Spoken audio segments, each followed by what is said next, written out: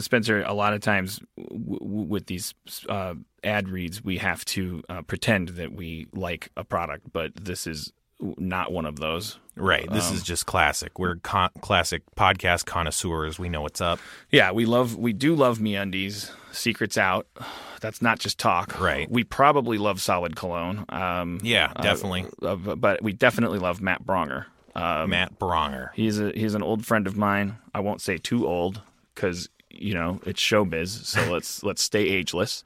But he is a fantastic, wonderful person that I have always adored and that I never spend enough time with and never work with enough. But he is really funny and really kind and really awesome. And he has a podcast called Ding Donger. Oh, you know about it? No, wait. Yeah. No, it's okay. You can know about it. No, I've heard ads for it. It seems like a great It's a weekly podcast with actor and comedian Matt Bronger. You can go for a spin with him as he shares stories, observations, and advice with episodes perfectly curated for half-hour car rides. Does that mean he's driving during the podcast? He better not be, because that's my idea.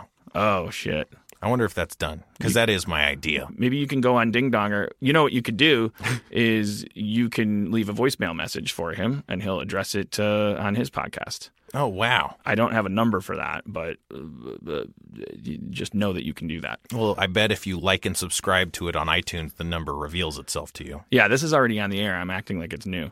Recent episodes have included tales of harrowing bike rides in Southeast Asia, horror stories from Chicago public transit, and advice about everything from the creative process to the terrifying nature of bird-eating insects. Just don't miss a single episode. Just make sure you don't... Sorry. Make sure you don't miss a single episode. Subscribe to Ding Donger with Matt Bronger on iTunes, Stitcher, feralaudio.com, or wherever you listen to podcasts. Matt Bronger. He couldn't be brighter. Today's episode is brought to you by Last Rampage, the new true crime film starring Robert Patrick, Heather Graham, and Bruce Davison. And we had the pleasure of speaking to someone involved with the movie. So, my name is Alvaro Rodriguez. I'm the screenwriter for The Last Rampage. As a writer, to me, I'm less interested in genre and more interested in character. And, I've written in a lot of different genres, kind of horror genre, thriller, or action movie, or kids movie, or, different kinds of things. And I was always more interested in character and hadn't really quite done something like this before, but was just really drawn to this idea of a guy like Gary Tyson who, had been in and out of institutions from the time he was, a kid, and having sort of raised three sons from behind bars. And how these three sons kind of grew up in the Church of Gary and thinking that their father had been, unjustly accused and unjustly convicted and all of this stuff that they were getting fed from their mom, Dorothy, who's played in the film by Heather Graham. So to me, it was just, I was interested in telling that kind of a story, telling a family story. To me, the most interesting stories are family centered in some way. They're elemental stories. They're stories that go back to, to the most intimate and elemental parts of ourselves. So the idea of fathers and sons, there's a line in the script in the movie about that, where Gary tells his oldest son, Donnie, there's only one law you got to worry about, and that's the law of fathers over sons. And the only way you're going to, get past that is, by this, by dying, basically. But kind of threatens him a little bit. But so that was really, the touchstone for me, trying to figure out how to tell that story. Don't miss Last Rampage, the true story of the prison break of Gary Tyson. In theaters and available on iTunes and all on-demand platforms today. For more information, visit truecrimelive.com or follow the movie on Twitter at Last Rampage Film or on Facebook.com/LastRampageFilm. Feral Audio. All right, let's see here. All right. This is just some warm-up music. Get you guys nice and warm. You warm yet? All right, let's get this started then, finally, right? Ladies and gentlemen, boys and girls, Harmontown is now in session. Please help me in welcoming your mayor to the Harmontown stage, Dan Harmon.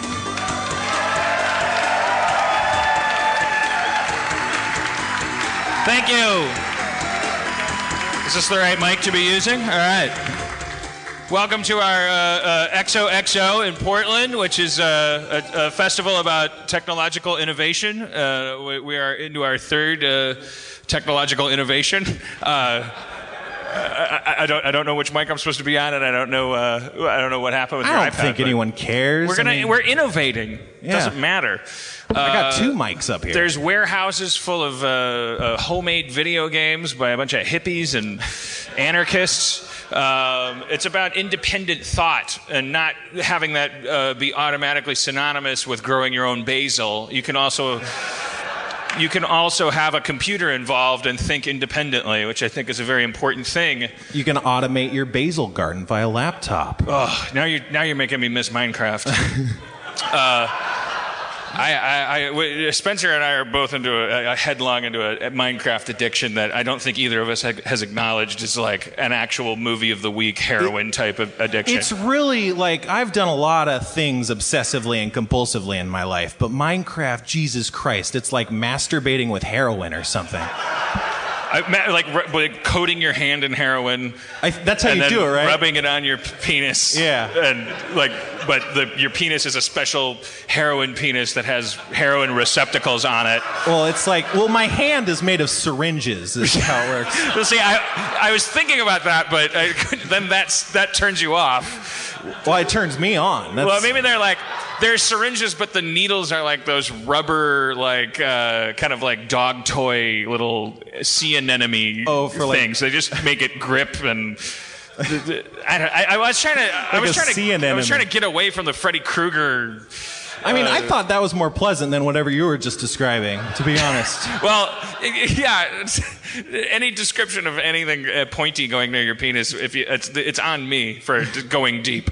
Anyways, hello, Portland. We are good to meet you. Yeah. This is my second time at XOXO. Different stage. I wasn't here last year. I was busy, probably being fired or something. But I love Portland and I love XOXO. I think XOXO might be the first time I was at Portland. It was the first one 2 years ago, and now it's exploded as we hoped it might. And we're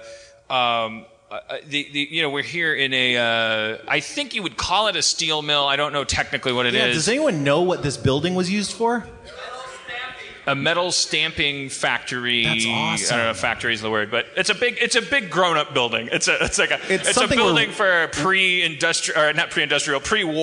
Where real things got done. Yeah, where our mythical ghosts of our dads worked. There's boots in the back. There's shelves that are only there to hold stuff with no thought lent to aesthetic. Therefore, now it's hip. We have a blue collar chic. We're in a vast canyon. If anyone here is over 40, you're in this place, and maybe you have all kinds of different connotations. But all I can think about is Jennifer Beals. What? You're gonna have to explain that to me. Well, yeah, you're 12 years old. What are you? I'm 13 in December. 13 in life, you got it. 13 in life you go. Your crime is time, and you just got your baby teeth out. There was a movie called Flashdance, and I actually haven't seen it, but most people my age saw it, but because it was like in the water, like fluoride. Like we all know that there was a movie called Flashdance. If you're my age, then you know there was this movie called Flashdance, and you know that in that movie a woman is a dancer and a welder, and you know that she dances and then pulls a chain and then water splashes down her, and you know there's a steel mill involved. You know that roughly the same things about Footloose. Does she weld while dancing? The steel mill became big in the 80s. It was like it was a place you went to dance at the steel mill. Until RoboCop finally put a cork in that and said, no, this is a place you go to fucking learn to be a robot again. recalibrate my baby food shooters. How are your baby food shooters, by the way? Was that a euphemism? Yeah, for your heroin dick with its dog toy spines. It's, full of holes. But good ones in a good way. Heroin. Well, they're track marks, really. They got Oculus Rifts here. I didn't go to the arcade yet. They got an independent arcade here. They make independent games, which are always so awesome because it's like back to the basics. Do they take quarters? No, not like that. That's the bad So part of the they're old even days. more indie than quarters. Yeah.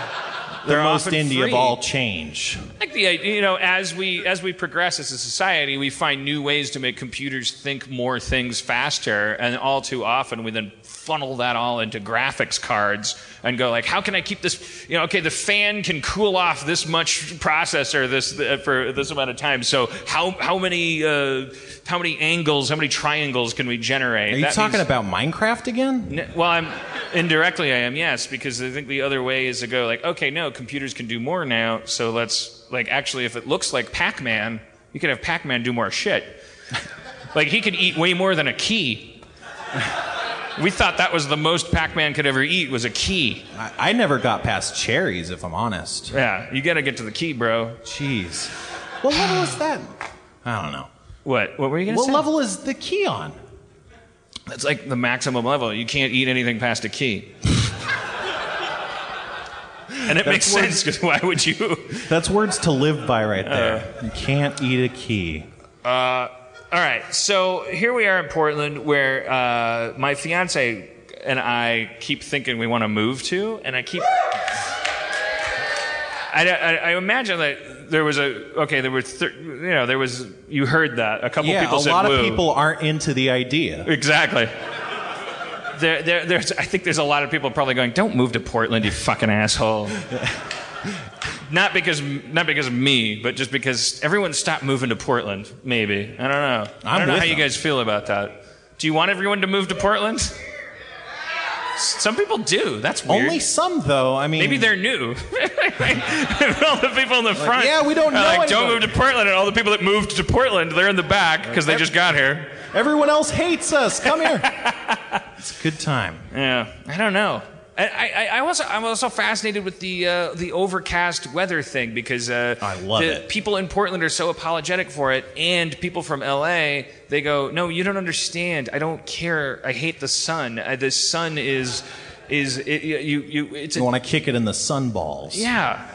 I said that earlier on the sidewalk. I stole that from you. I just came to Portland. I was looking forward to hiding from this fucking yellow maniac, this fucking orange Hitler, this spherical fucking Ayatollah, like lording over everything, demanding everything of you, reflecting everything. And I think in Portland, I feel like their sidewalks are more reflective because they miss the sun so much that they're like, it'll be here one day, and when it's here, there'll be a parade. But like, you come from LA and you're like, why are you trying to simulate the fucking godless desert that I came here from? I want the gray skies and the shade and the dark boozy cloisters, and the independent video games, the yogurt.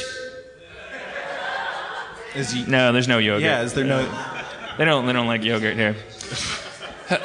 I might have got them mixed up with Seattle. I don't know. Home of the yogurt. Someone told me backstage that they like yogurt. Here's One guy here likes yogurt. Here's something else a guy told me backstage. This is a little weird, and I don't want this guy to kill himself with me telling this story, but we admire him in some ways. This guy is fine. He should not be ashamed of himself, but he should also understand that, as I think he understood when he did this, that he is the first person that has ever done this, and I thought it was notable. I was in the back, hunched over a cooler, getting my contractually required bottle of Kettle One out of a few bags of ice, and there's 5 people run back there, and it's goodbye evening.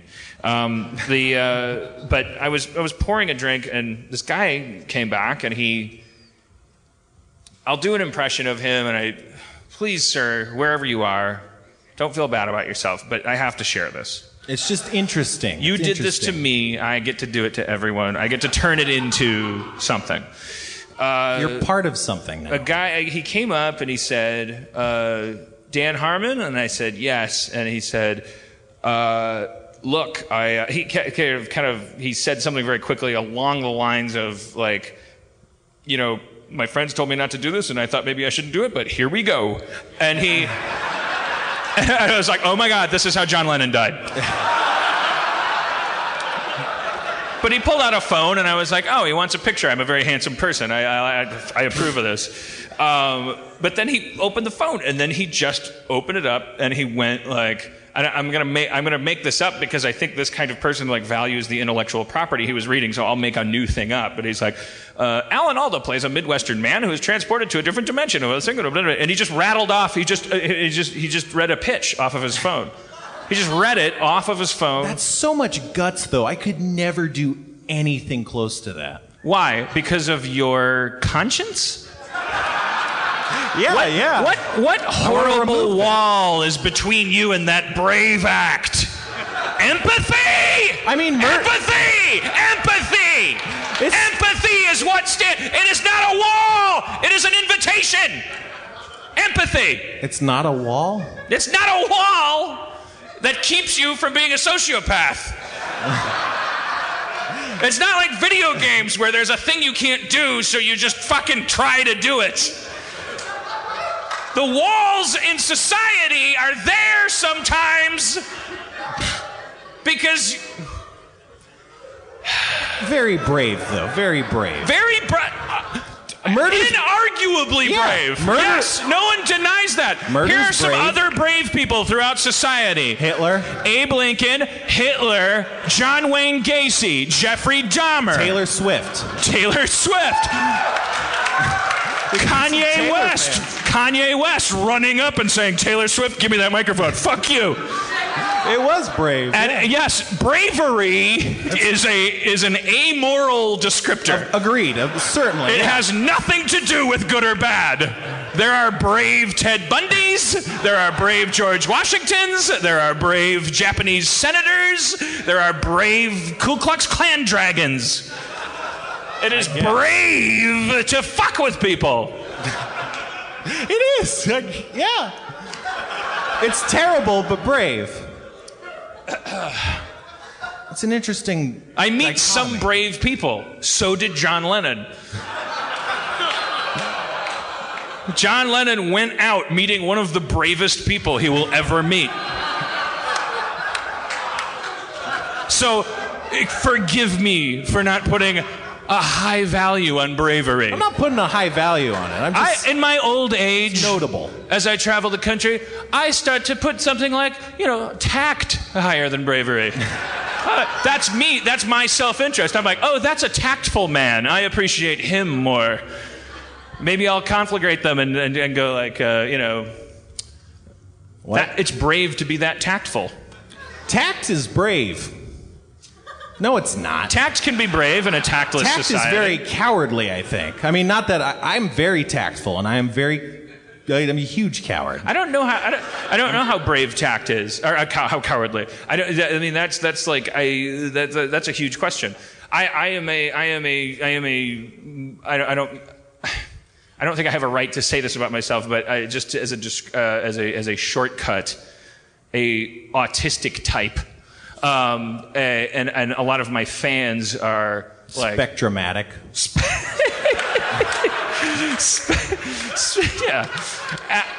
Aspergatastic.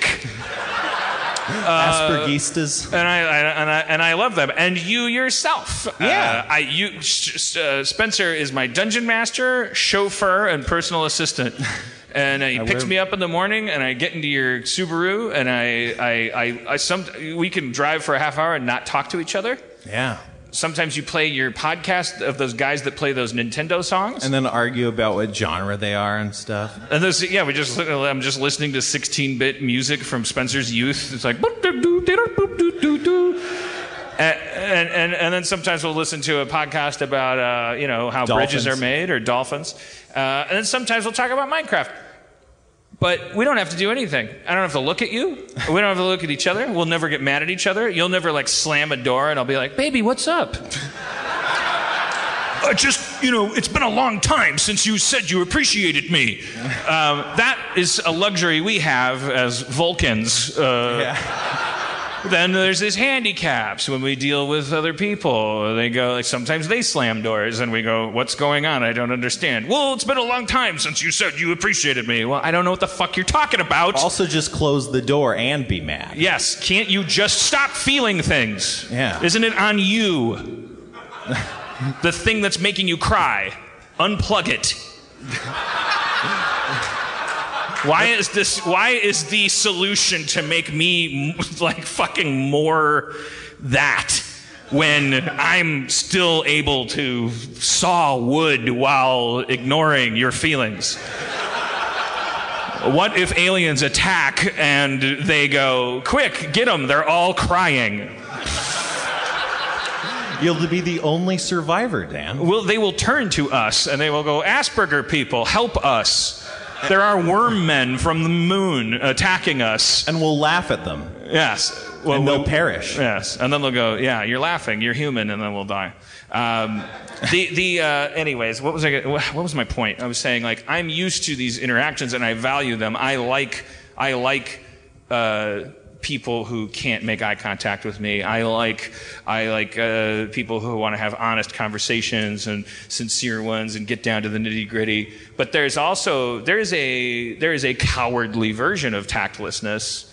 There's the I don't make small talk version, and then there's the actually I do. I am gonna say what's easy. I am gonna just like barf up some weird shit because I think that it's like some kind of weird strategic way to put you off kilter and, you know, make you vulnerable. And you can see that technique being employed, and you're like, what are you trying to do? Why are you... So you think that saying hello, I like you, is like something weak people do, so you're going to insult me, or, you know, and put me off, and I'm going to, like, hang a Star Wars medal around your neck and go, like, you're the first person that ever, like, barfed shit on me in an elevator. But those people aren't, right? Like, that happens a lot. To people who... Well, like, to you, like, people are like, oh, I'm sure everyone does this, so I'm gonna... But then all of those people are doing that exact same thing. Yes. I mean, but I would put a big asterisk on that and say that anyone that likes me is better than other people. Like... I, by and large, like, because by the time you make it over those walls, see, that's weird. Like, you are a Marine of like, you are a better person. So even my worst fan, I think, would beat, you know, Kevin Smith's best fan in a fan off? I don't know, just in a general, like, I feel like, and please, I hope that gauntlet doesn't get too thrown down. That's the last thing I need. Well, that's weird because, you know, if someone likes me, I'm a self-hating individual. If someone likes me, I instantly hate them. Like, I don't trust them. It's like, why? Yeah, they need to earn your trust. If they like you, they need to earn your trust. Well, because it's like, what are you looking at? I mean, it's just a big fat guy, right? Do I have gold in my ear or something? I don't, like, what do you want? Do I have gold in my ear? I usually do. That's the thing. Do you usually do? Yeah, I mean, it's a big problem in my life. People are always trying to get out the gold in my ear, and they're gold diggers.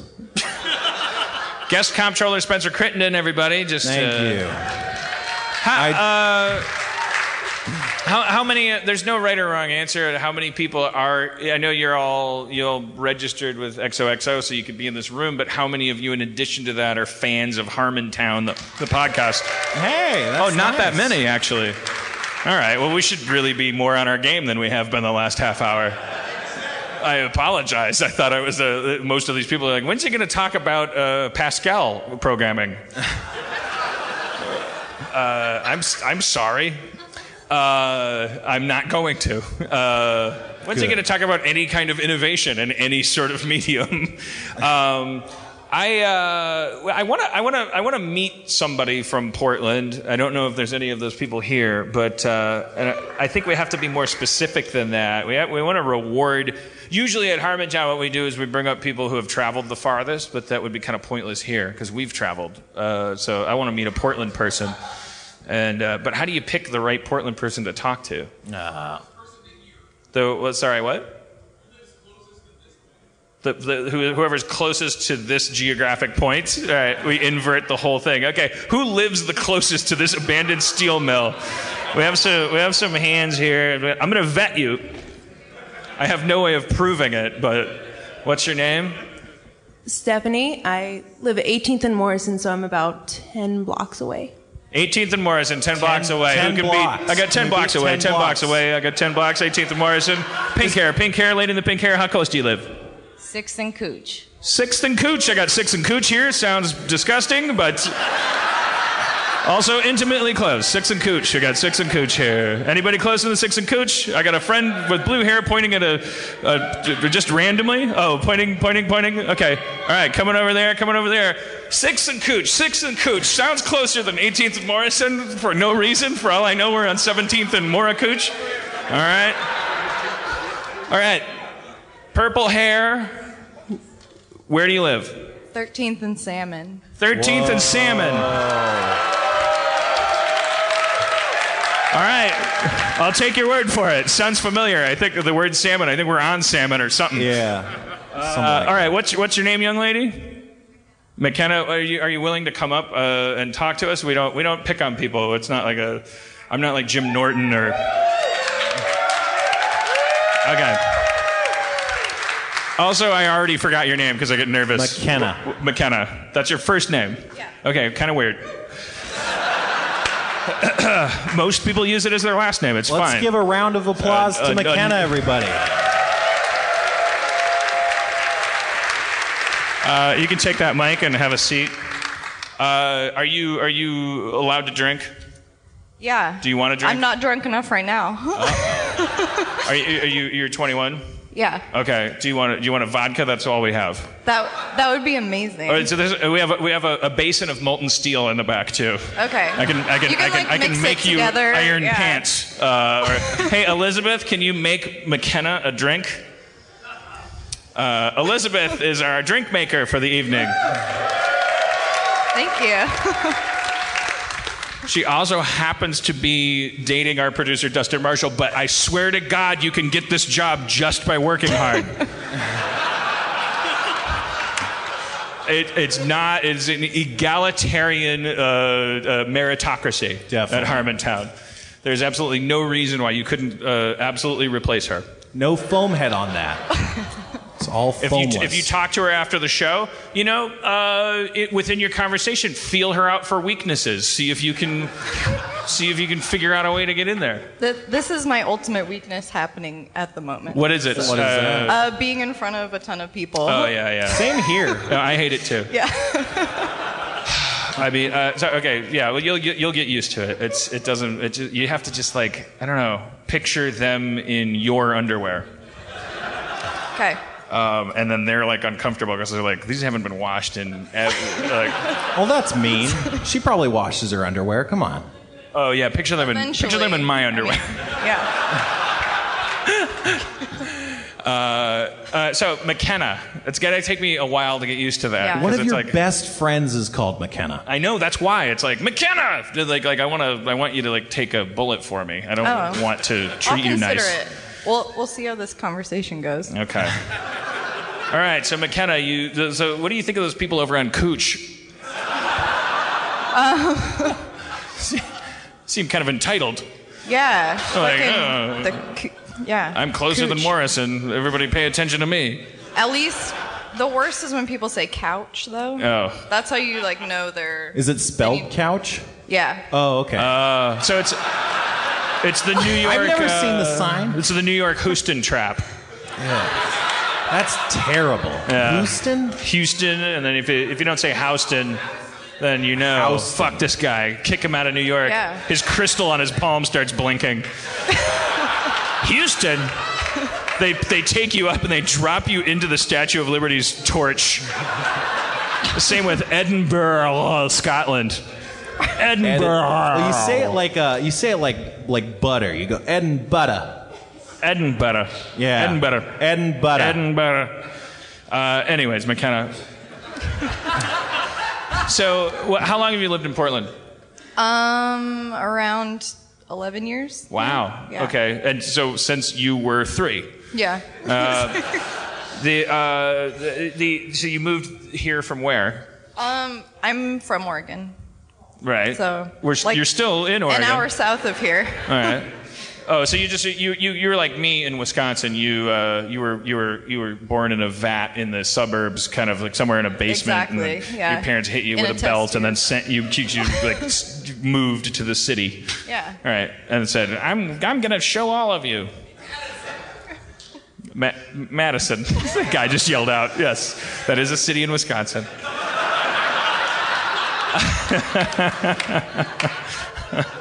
I think that's the guy that read me the pitch on the. I can't tell. I don't think so. It's bright. The lights are bright, but. I mean, you haven't lived until, and then he's just reciting it, and then he was like, "Hey, I figured, what the hell?" And I'm like, "Yeah, what could it hurt you to read me a pitch?" I don't have a pitch for you. Thank you. So. There's going to be a gunshot from the back, and my career is going to be over for the dumbest reason in the world. Not because you're dead, though, right? No, because Because the other guy is. Because the other guy. All right. Yeah. Trying to keep track here. Have you ever listened to this podcast? I have. Oh, okay. Yes.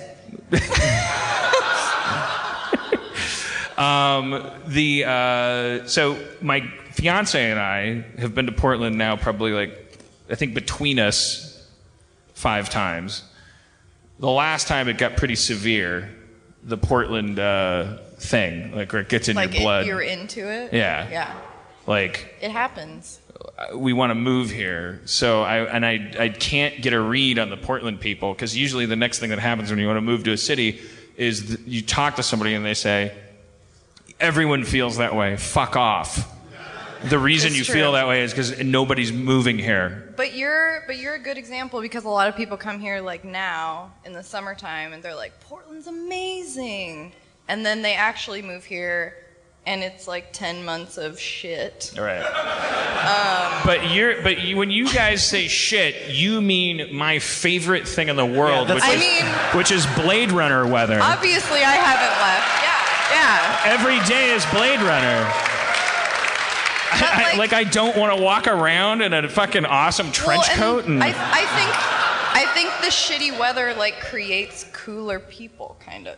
You go to somewhere sunny and people are all right, but you come here and everybody's maybe a little angsty, but creative and making things. Well, the sun is. The thing is, when you go to a restaurant, there could be a culture where people say to you, you know, the best place to sit is right by the kitchen.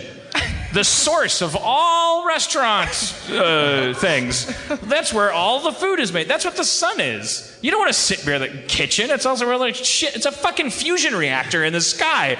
It's giving you cancer. It's burning your children. It hurts magnificent characters like Powder. Remember that guy? That guy's the best our planet can do. And he doesn't want the sun. You know who Powder is? He didn't ask for it. Yeah, he has psychic powers, and he's not. Yes, the sun technically, like the kitchen in a restaurant, it makes things happen. Yes, that's where the shrimp goes into the basket.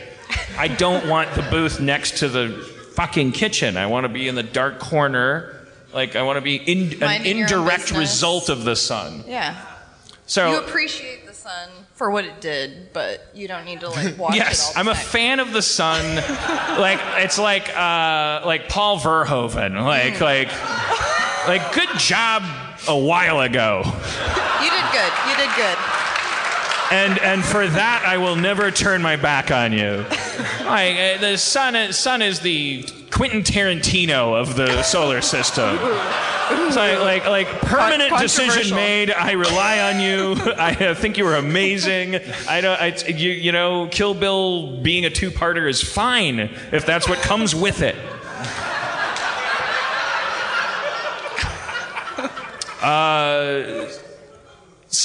But does the rain get to you over time but you don't know because you were in Oregon already, Oregon? Yeah, that's a small violation. That's. I didn't say Oregon. I said Oregon. Oh, what? I think that's what they were booing. Gin? It's Okay. cool. I mean, that's a lame thing to hold your ground on. That's one vowel. Like, what do you guys do to Canadians? I mean, I'm sure they come. They probably call it Brigadoon here. That doesn't make any sense. But you were born under an umbrella. Yeah. So it does though. Yeah. Fucks with you. Around like June, when it's still like shitting on you, you start to get a little. That's the June gloom, right? Yeah. You start to get a little crazy. Mm-hmm. And right now everybody's very happy because they're like, oh, the sun's out and it's going to start raining pretty soon. And like the Oregonians I think about now are like, okay, I'm ready to start wearing coats again. Like people are very conflicted about now. I just realized we've been talking about the weather in our podcast. I'm so sorry. I apologize. What's the opposite of the weather in conversation? Do you believe in God, McKenna? Let's just skip to why not. Well, after today, yeah, I'm questioning it. Because he made it so wonderful that you're thinking of converting back to, something. I don't know. Were your parents religious? No, not at all. I never went to church. Did you resent them for not being religious? No. Come on, you wanted a little bit of God. I'm very open-minded because of it. It's good. Yeah. So they were nice, intellectual parents? Yeah. They let me go to church with, like, my friends, and I would go to church and be like, fuck, this is boring. Like, what is happening? And then you'd come home and they're like, I told you. I told you to go to an orgy. Yeah.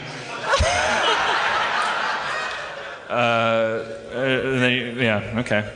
All right. Fucking Portland. They're sacrilegious here. So what's the trying to think of the opposite of talking about the weather. What's the worst thing you've ever done to another human being? That's a really hard question. Yeah, I know. I asked that of a podcast guest at one point, and he immediately knew. And it was he made his brother drink his own pee told him it was lemonade, and I've definitely done a few things like that when I was little, or like dirt mixtures that you give to like the neighbor girl, like. No, you. Oh, you want to play Mario Kart? Here, drink this shit. You know the thing where you make the girl eat the dirt. Like, no, you need to tell us about that.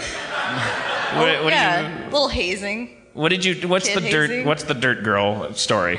Because it's not universal. There was definitely a little girl that lived across the street from me who was like probably 5 years younger or something. So of course she was like super excited to hang out with the older, like, I'm so cool, like hang out with the cool older girl. And it was like, torture.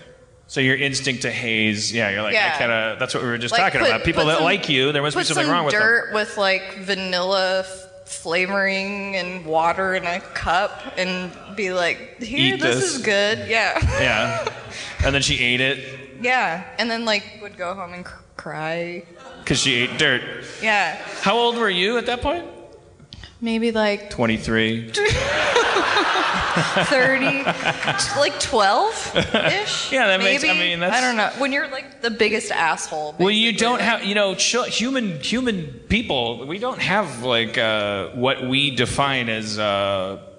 I don't know whether some people would call it morality, some people just call it a conscience. Like, we don't have that compass built into us. We're the most adaptable species on the earth. And you don't get there by having some ingrained thing that we won't do. Like, we'll do anything to anybody that our parents tell us is okay. Yeah. And we kind of like we learn kind of over time. We're like, oh, you know what? Life is more fucked up if we keep doing shit that we just want to do and we don't start thinking about other people. But like 8-year-olds are sociopaths. They'll just like pull the wings off of shit and like yeah, and what's unclear is, do they learn, do they biologically hit a point where they're like, okay, I'm going to stop doing that, or do you just have to stop them? Like, you kind of want to like make a big iron cube, maybe in this steel mill, and like drop a bunch of human children into it and just do a bunch of experiments, but then you'd realize, wait, maybe I'm doing this because I didn't learn how to be moral. I don't know.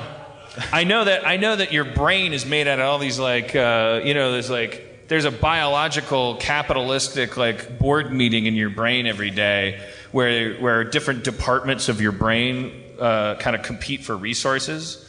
And so when you're a kid, they say that if you raise a kid in an environment where it can't stand up, and I think we should all try this tonight, that if the kid comes out of that 2 foot high crawl space at an age after their legs are fully able muscularly to walk, even if you give them regarding Henry physical therapy, they will never, because their brain, that part of their brain, the one that dedicates resources to motor function in their legs, has long ago been zoned out during some city board meeting in the brain. I was like, no, there is no need to walk. This person needs to navigate darkness and crawl hand over hand and change light bulbs or whatever they're doing down there.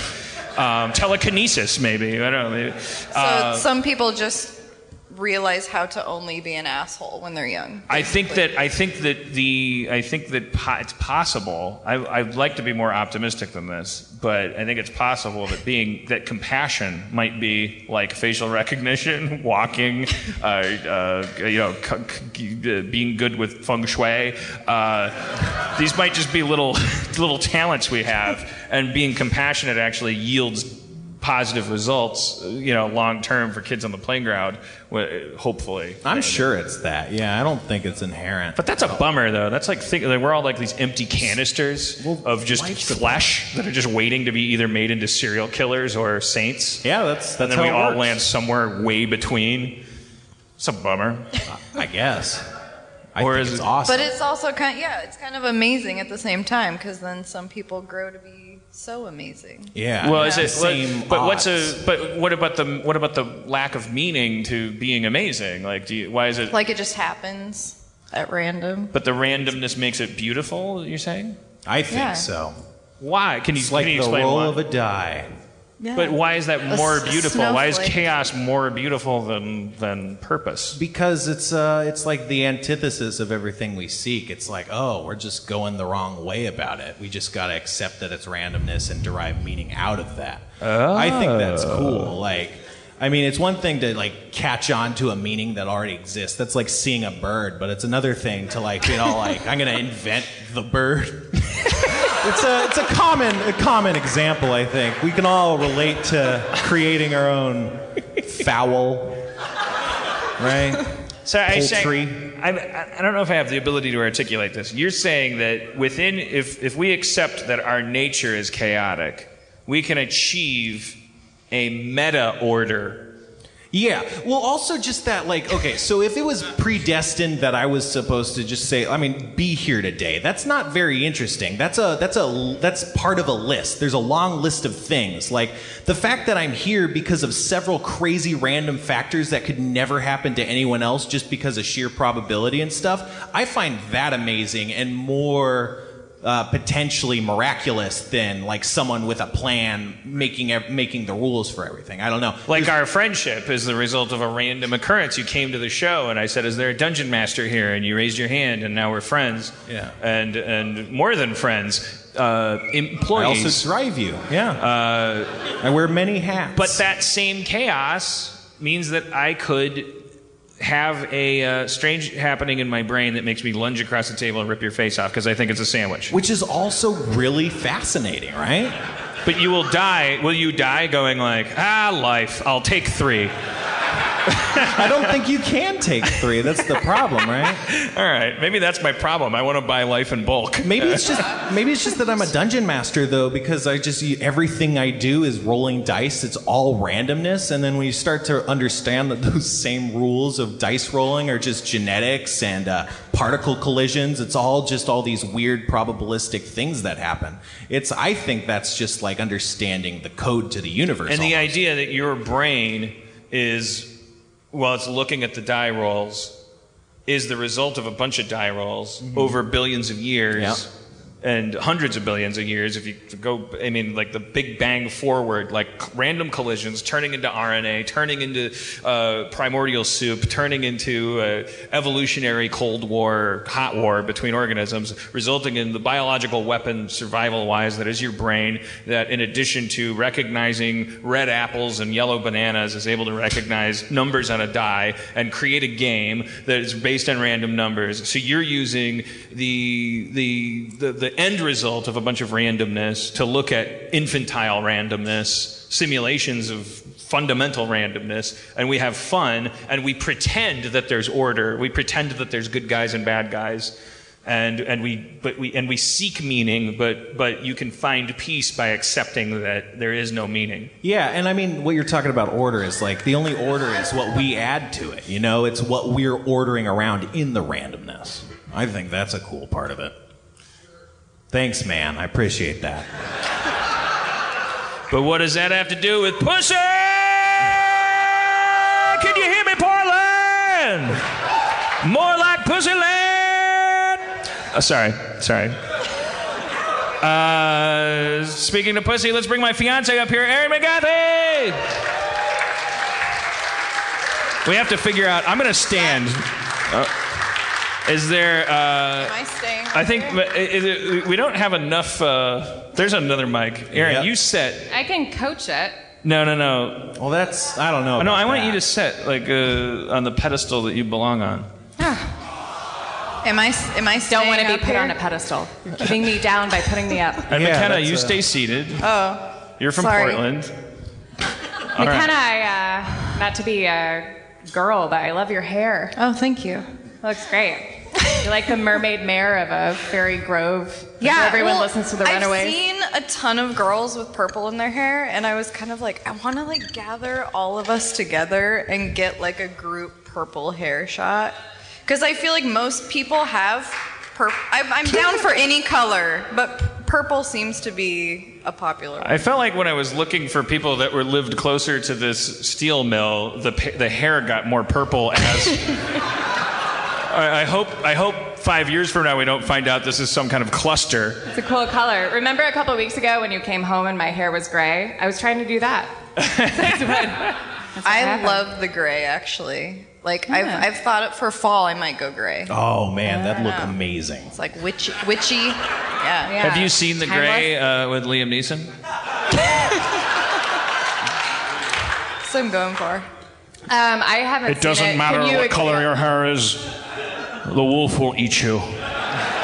He's a predator, a biological killing machine. He doesn't care about your hair. It doesn't matter if we make a fire. Doesn't matter if we wake up. Doesn't matter how many legs you have. Doesn't matter if we're in the snow. Doesn't matter if we walk 5 feet or 500 feet. It doesn't matter that we're here. The wolves may walk by, not see us. It doesn't matter if they don't see us. They might smell us. Dan, if the sequel to The Gray took place in Portland and there was that same monologue, what would that sound like? It doesn't matter if they're on Cooch. It doesn't matter if they're in the Sandy Hut. Doesn't matter if they enjoy shuffleboard, if they're a day drinker or a hipster drinker. It doesn't matter if they innovate. It doesn't matter if they remember that they used to make yogurt hair. It doesn't matter if the video game is independent or corporate. It doesn't matter if women are properly represented in the video game genre. The wolf will still eat you. We're arguing about whether or not Tomb Raider should have big tits, but the wolf just sees a hot dog.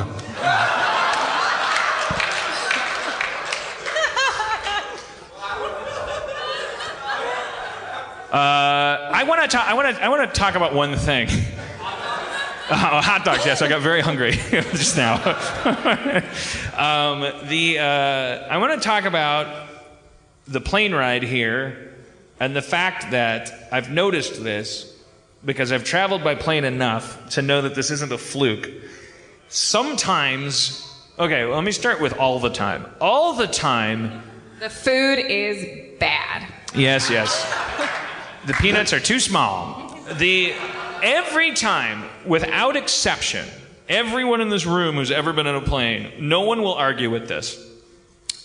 Every time you're on a plane, the position of your seat back is catastrophically important to them, the people who are in charge of whether you live or die. Because the plane is a piece of equipment that is defying physics, flying through the air like a metal fucking rock, and you are in it, and your seat being back or forward to them is a big deal. You, for instance, if you'd like to test this theory, try keeping your seat back the whole time. They won't let you. We all know this. We accept it. Your seat has to be forward when you land. Now, sometimes, and I find this very interesting, sometimes your seat doesn't work. Now, the reason I find this interesting is because the times your seat doesn't work is because the airline is shitty and the airplane isn't working right. And it is those times, not when you need your seat to be back, it is their failure that immediately solves the problem. I find that very interesting. I feel like she already knows the story. She's annoyed by it, but I'm like, I'm not. I find this very interesting. Like, I've had this conversation so many times where, like, my seat is like kind of half back, and the person comes by and they go, "I really need that seat to be up before we land," and that could have been a woman or a gay man. And I go, like, it doesn't, hey man, you try, make it do what you need it to do in order for the plane to land. And they go, oh, it doesn't work. Oh, okay, fuck it. That's true, that happens. Fuck it, because it's our fault. Fuck it, because the plane doesn't work. It's a crisis if it's on you. It's fuck it if it's on them. Hey, I'm sorry, we really need that engine to be on the wing. Well, the engine's not on the wing. It came disconnected up in the air. The plane is doing a fucking barrel roll toward the soil. Oh, okay, well, sorry. Fuck it. I hope you live. I'm on your side.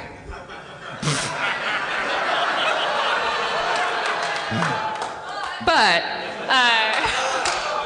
and I get it. I get your frustration. But that guy coming by, he just has to, his big crisis is that he wakes up every day and has to tell a bunch of people in an airplane in 2014 to not smoke in an airplane and to do all these things. And then he's he said fuck it because, like, that's how he feels. Yeah, but what exactly, if you were, exactly. What if you were a secret flyer? What is that? Oh, a person who's... You guys don't know about these secret flyers? Like a death's head officer like that's air there marshal? pretending to be a tourist. Like, aha, my seat can go back. You just need to try harder, prisoner number 137. Great. I understand your frustration. I have a personal connection to this because after this happened, I was awaking from a beautiful nap. I overheard the interaction, which is fine because I have similar interactions. And then I unfortunately said to you, I didn't think it was that big of a deal. And then I was on the other side of the Gaza Strip for the next couple of hours. Other side, because the Gaza Strip is a line on a ping pong table. That is what I heard. No, the other side of the, you know what I mean. The point being, and what I said to you is, of course it's not a big deal. That's the tyranny. Of course it's not a big deal. No one's gonna hit me with a riding crop. Can we talk about the body scanning machines? How you opt out and I don't. I opt out. Thank you. The more yes. that opt out, the sooner that those things are fucking taken out of the airports. You know who doesn't opt out? Who loves just getting fucked in the anus with an airplane wing? Well, let's not knock that. That's a lot of fun. It actually sounds great because they're kind of tapered at the end and then they get slowly bigger toward the body of the plane. There's a lot of variety. Then there's an engine in the middle of it with like a suction turbine. It's a really good setup. I'm going from here to Tarzana, California to market the airplane wing dildo. When you opt out, don't you get harassed? Yes, exactly. You every time I opt out, I get taken to the little room. Oh, do you say do you ask them to get taken to a private room, or do they just take you there? No, it'll be they test something on your clothes, and then they're like, oh, it's a hair gel that's setting the alarm off. We have to take you back for a search. You got to stop wearing that maybe this T-shirt is just to the the Portland airport. I think you have to know, stop but- being in Italian pornos. I just had bad luck. I don't know. I mean, I have a very mixed experience. I mean, it's not great, but I think most people are pretty nice. Though there are some airports where they're like, "You're opting out."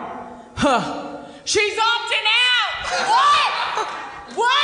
She's up. All right. Noted. And then an hour later, someone comes over, and I'm not going to disclose what part of the country that was, but They've definitely been instructed. It's out. They can't keep a secret. It's not like it's the fucking. yeah. Though today I had a very nice conversation, and I've become as I've gotten older, I've really cherished my female friendships.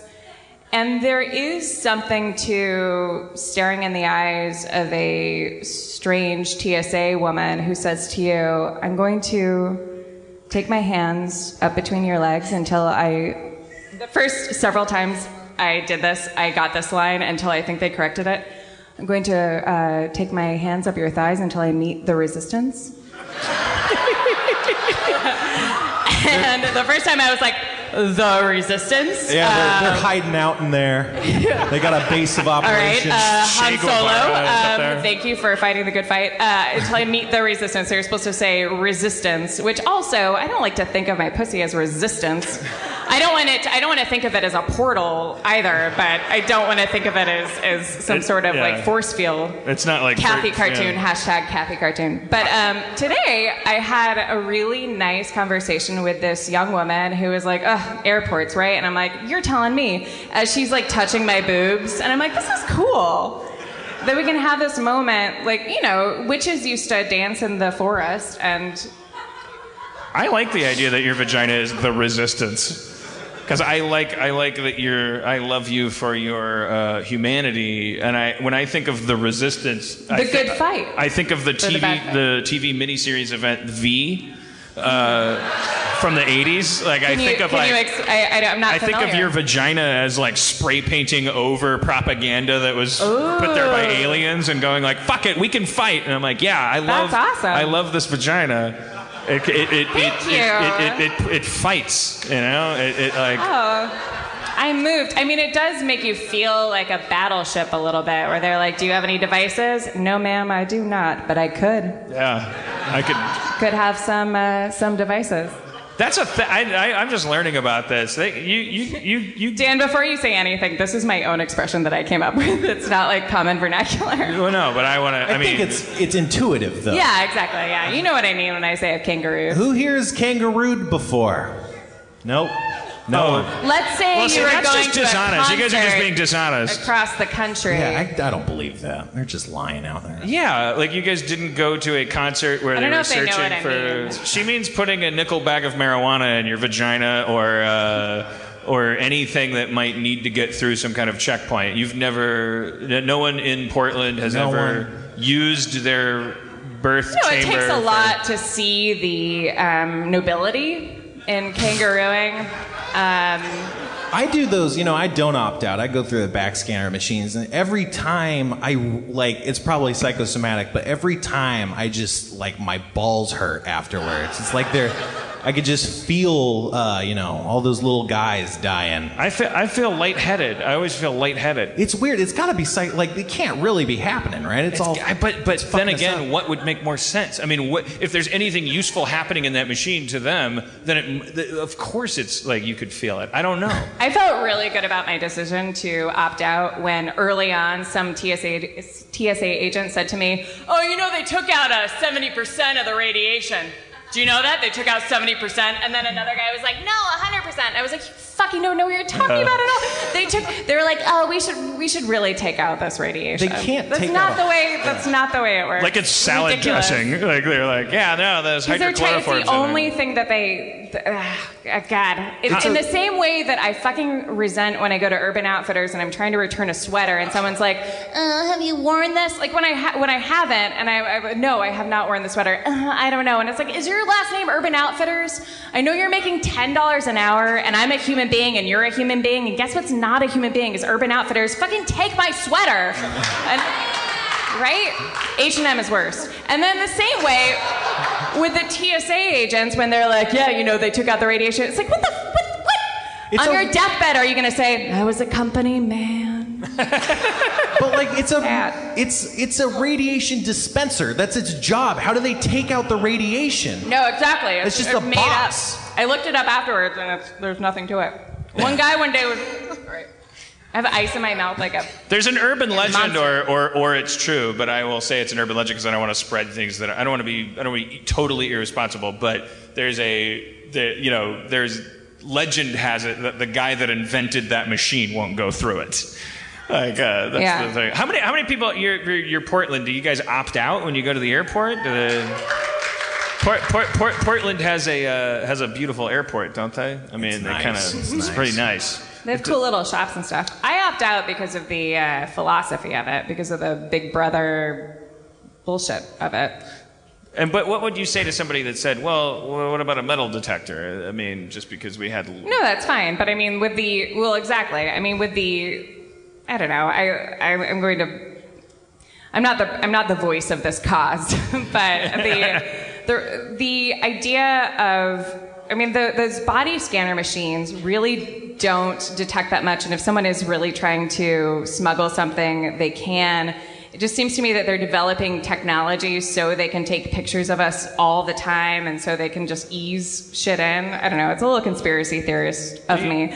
But also I'm like, fuck you. I just paid $500 for a flight and I have to stand with my arms out and there are pictures of what it looks like on another screen and then, I don't know, it just bugs me. And also not everybody has to do it. It goes back and forth and it's like, well, then what is the point of this? It's just like a slow control thing. Like TSA was bored and so they came up with this fucking thing. I hope I can fly on I hope that H&M and Banana Republic or whoever you were talking about don't. Maybe the next podcast Erin will just be naked. She's being boycotted by all the clothes retailers. They come to the house and take all my clothes. God damn it, there was McKenna, how you doing over there? Oh, I'm good. How's your nightmare of being in front of people? Reliving all my airport experiences right now. Yeah, not to harp on this topic, but find this on YouTube. There's an amazing, uplifting video of these two kids who were handing out opt-out flyers at an airport, and it's not a short attention span thing. Like it's like a 40-minute video, but you can like click through it. It's just these two kids are at an airport and they're standing at the top of the escalators in the public area before you go through the machines, and they're handing out flyers to raise awareness of like opt-out day or something like that. Like you don't have to go through these machines if you don't want to, and the airport officials come up to them, they're videotaping it, and they start trying to bounce them, and like they're using all the official language, and you can't be here, you can't be doing this, you can't be distributing this literature, and they bother to say, I think we can stand here and talk to people and hand them literature. We're in an airport. You have people down there doing the same thing for some religion. We're just doing the same thing. And then they get increasingly aggressive, and then they call the cops, and this cop, not an airport cop, just a regular cop has to come. And the regular cop is just this guy who refreshingly, like he's got the buzz cut and the gun belt, and he just looks like any other cop that might do any horrible thing, but he like kind of scratches his head and he walks away with the airport guy, and he's like, comes back to the people and he's like, yeah, I don't know, I think the Constitution says you can do whatever you want. I'm just saying that like he just printed out a copy and he was like, oh God. They gave me a gun and a walkie-talkie. I think I'm supposed to just keep people safe. I don't think I'm supposed to. I think you have to. And the airport guy is like, what the fuck? What's your fucking name? I'm an airport guy. I'm an airport guy. The same as when you try to return a sweater at Urban Outfitters. It's identical. And I'm saying this, I feel strongly about this because I worked at Urban Outfitters and at Hot Topic. Yeah, really. Dark times. But at Hot Topic, the clothes are so cheap, and I would have colleagues that would be like, I don't know, should we take this back?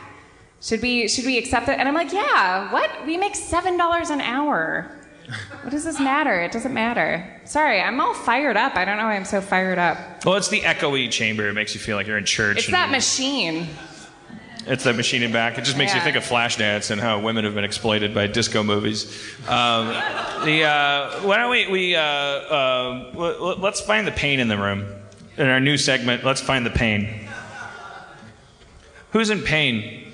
Emotional pain. Dan is. Your hand went up immediately. Do you mind talking about it? What's your name? Seth. Seth, what's your emotional pain? Kind of lost all my best friends at once. You lost all your best friends at once? Yeah. Are you willing to come up and talk about it? Okay, Seth, everybody. Go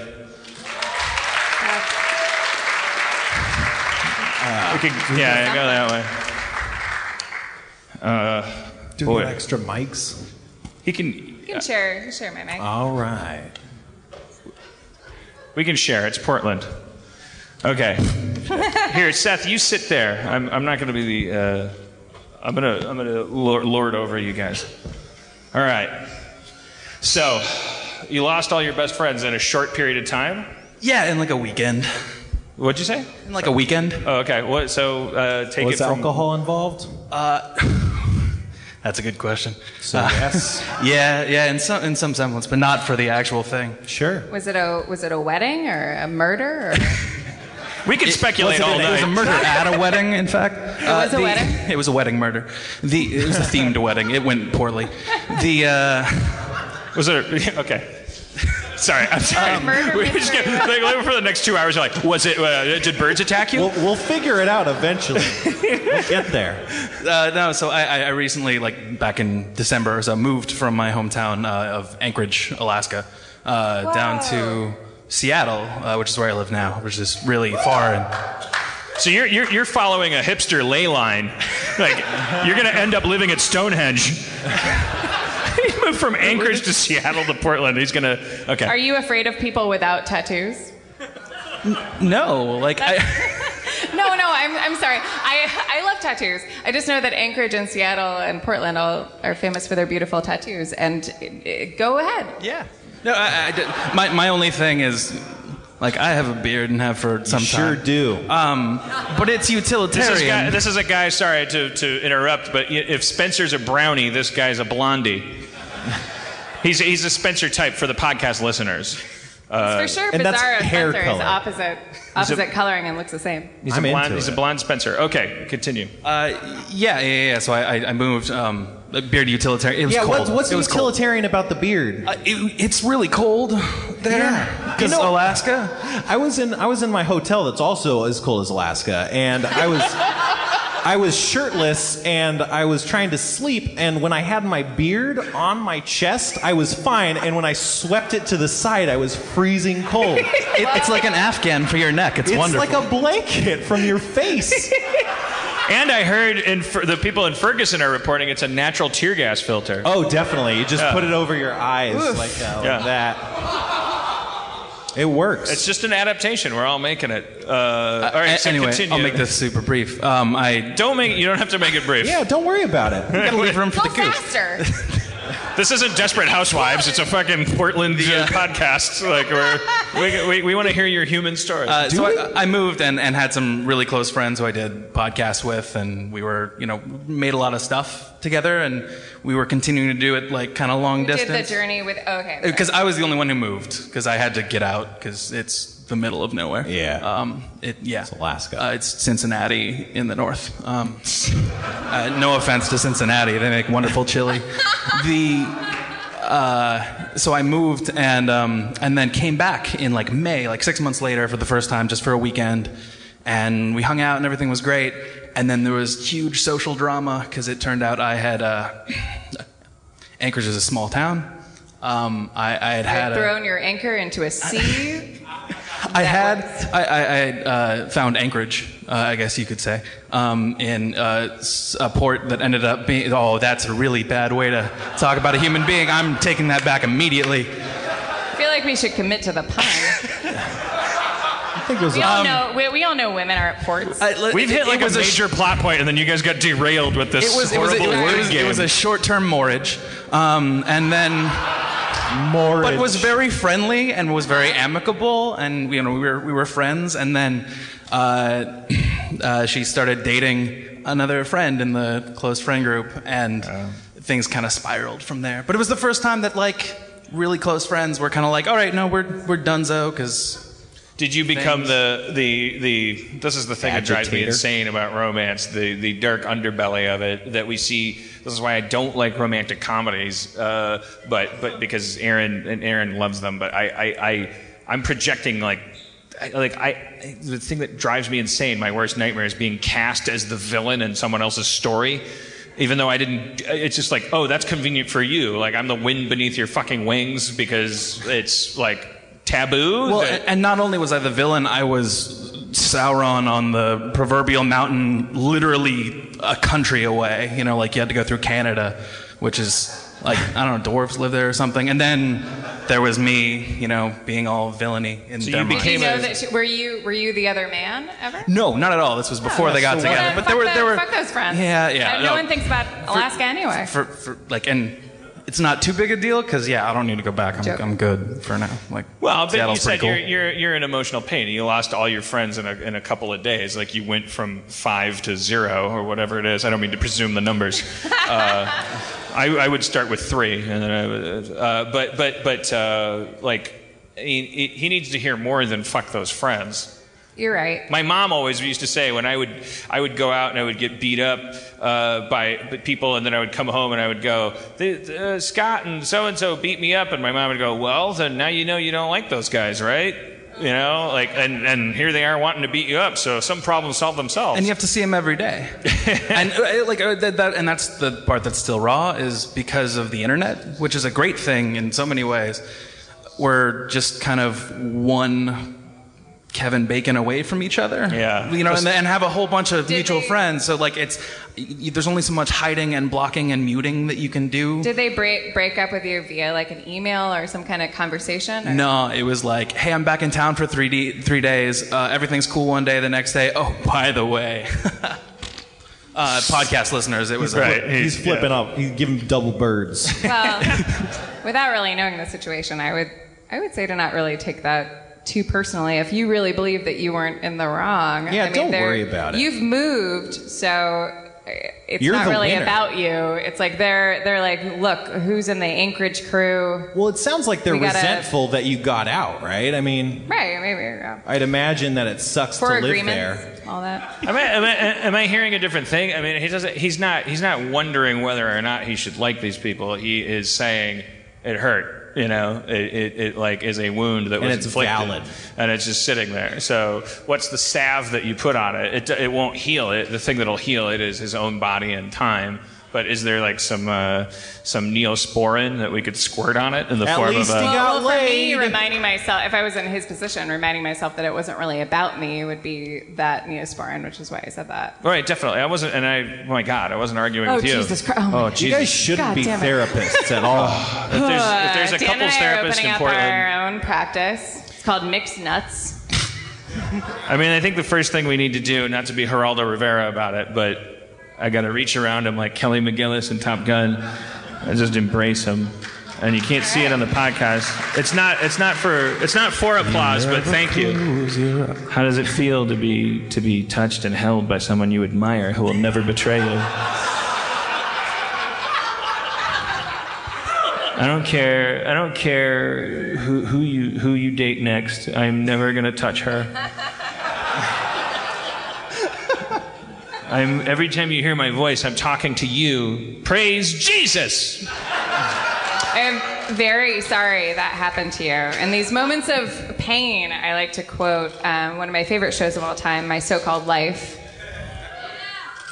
I would reference an episode halfway through the series where Claire is getting over Jordan and realizes that she's over him, and she says, you know what?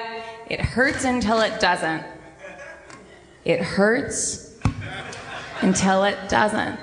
That just seems like such a fuck it off. Hurts. Like. No, it's not a fuck off. I mean, the meaning behind that is like, no, like if you feel sad about this, your feelings are valid and you're going to sit in them, but you won't feel that way forever. It'll expire. It hurts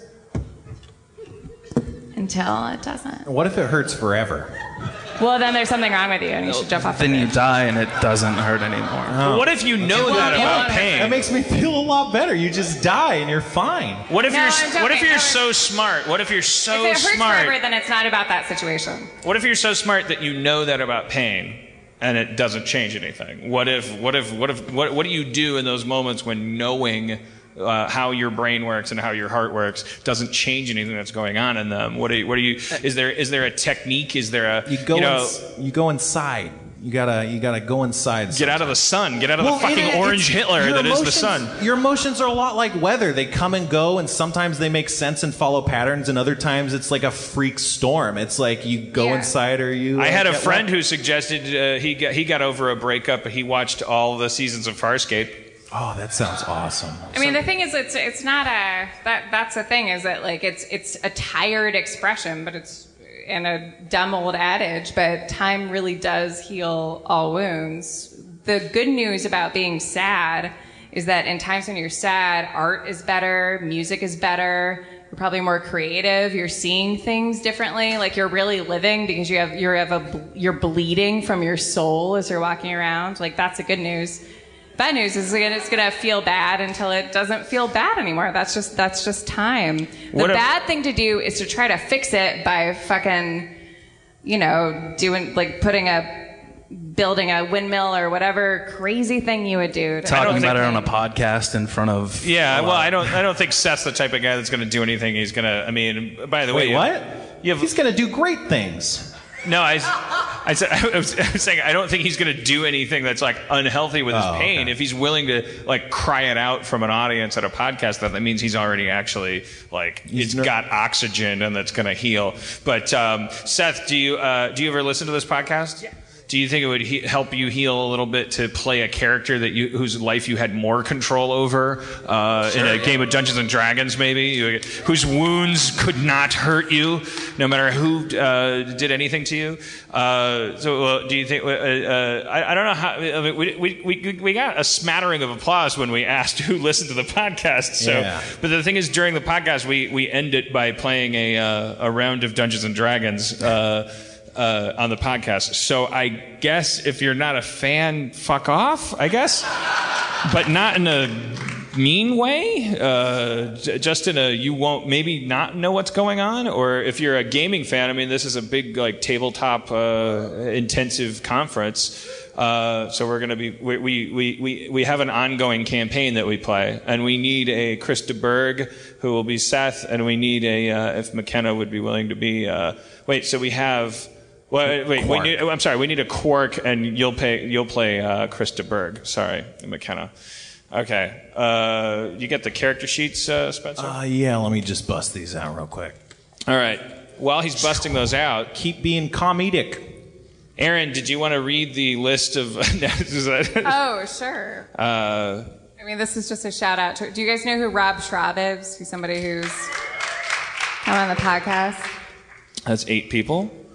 Do you have the list on? Yeah, maybe I'm looking ahead and I'm going like, you know what? It's not the venue. We also have Dustin Marshall's Technology Corner. Dustin explained to us earlier that if you pay attention to the size of cell phones, it appears that their size changes over time based on people's needs, and that's similar to evolution. And we started mocking him for that revelation. If you need a time filler, I can pull out my phone. I have this great treatment for Alan Alda. It plays a. Wait, where is that guy? Is that guy here? Is the guy here that read the treatment? Oh, there he is. Are you? There. Did I humiliate you? Did I make you feel bad by telling that story? Okay. Do you want? Can I turn it into a win for you? Do you want to read your treatment to the people, or? Yeah. Anything you want, like for real, like you know, I'm not bullying you. Like I don't. If you're actually worried that you would read it and then people would go, I'm going to rip that off. Or do you just want to talk about it for a second? The first 4 sentences. Okay, all right. I just want to humanize you for them. I don't want the moral of the story to be that people are bad. I want it to be that there are heroes among us. I love it. What's your name? Jason. All right. Jason's the guy who read me a treatment off his phone at the cooler of ice. I was so annoyed, and I felt so bad. It's the weirdest thing I've ever done. I wasn't that annoyed. I just thought it was remarkable. I actually canceled my D&D night tonight to be here. So oh God! All right. What do you play? What do you play as in D&D? I was a warlock for a while. Right now I'm a... On the mic. Eat the mic. Warlock for a while, and right now I'm a paladin, so... I gotcha. That's exciting. Gilmanatronos. Yeah, Nice. it's kind of getting old. No, it sounds great. David Cross is a family man. Wait, can we let's reenact the encounter? Oh yeah, okay. So like, imagine a black and white strobing thing like from a crime show. Yep. Like, okay, then we're lookalike actors. So like, David Duchovny's playing me, and so I'm just let's just reenact. Okay, I'm by the cooler. Okay. Dan, this is the only time this is going to happen, but I have to do it now. Okay. So David Cross is a put-upon family man and a super scientist. He works at the Enlightenment Corporation and tests the Bodhisattva chair, an electric chair that blasts people into enlightenment for science. Father of 3, his wife Jane keeps things kosher at home while wielding a gigantic hook for a hand. Doesn't sound that bad. Sounds great. Not so bad. All right, thank you, sir. What's your name again? Sorry. Jason. Jason. All right, Jason, everybody, the David Cross treatment writer. I know David Cross. We'll get that to him. But I don't think he makes those decisions. I think David Cross probably has an agent, and he's like, "Does anyone want to hire me?" And then they go like, "Oh, the guy wants you to play a robot." All right. So you got the character sheets ready? Yeah, let me just let me give that to you. Give that to Aaron. And then the top one's for McKenna, and the rest is yours. Let's hear it for Spencer as comptroller. I mean, let's so not. Great. That's about what I deserve. That's Take those very top 2 sheets apt, and put it- appropriate. There you go. I appreciate that. I said it quietly. I mean, now it's Killing getting it. He's killing it. now it's getting dishonest. Now He's it's wearing a dishonest. I suit. don't buy it. I'm not buying it anymore. It was a lot more believable before. So thank you. That's what I'm looking for. That's what I need right now. Are you guys ready? Should I start this up? Yeah, let's do it. I don't have my D&D music, so I'm just gonna play that warm-up music from earlier. It'll We really. can hum it. Do you want to hum it? I think that would be better, actually. Okay. When we last met, our heroes had landed in some pretty hot water. After a late-night juice tour gone awry, the party retired with Spizbold the Friendly Gnome, where they decided to break into the priest's juicery to look for clues. While inside the juicery, the gang heard a noise and arrived to see a beaten Father Tinder and an escaping assailant. Sharpie tracked down the would-be murderer to the Darmvon household, and what he found wasn't pretty. Darmvon and her son were murdered. Dead. There, Sharpie and the gang encountered the assassin, Spizbold the Gnome. The little gnome cast powerful nat magics and hurled insults, but something wasn't right. Blows were exchanged, but using his shrewd mind, Krista Berg determined that Spizbold was an imposter, convincing their attacker to cast off his disguise, revealing himself to be none other than Father Tinder himself. Working together, the gang started to gain the upper hand, breaking through his shield while Quark slashed Tinder's head with a flaming sword. As the old man lay dying, white beams of light began streaming through the room as the shard of power worked its ancient and hideous magic. But what danger could the shard portend? What new evils must the gang face? What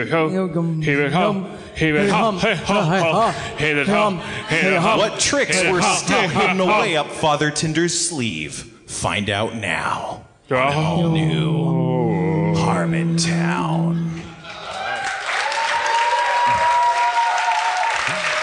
That was some great humming. I want to buy that album. I assume the effect is the same as in the shower, but it sounded awesome to me. I think when we listen to the podcast, we'll be like, oh my God, stop groaning into the microphone. So traditionally, you guys have a lot of questions at this point. Well, I was humming. Yeah, I wasn't listening. I was humming. That's what I'm saying. So just in a moment, where am I standing? You guys are all standing together in the broken remnants of the Darmvon household. You see crumbling stone falling from the ceiling, and all the furniture in the room is destroyed, reduced to splinters.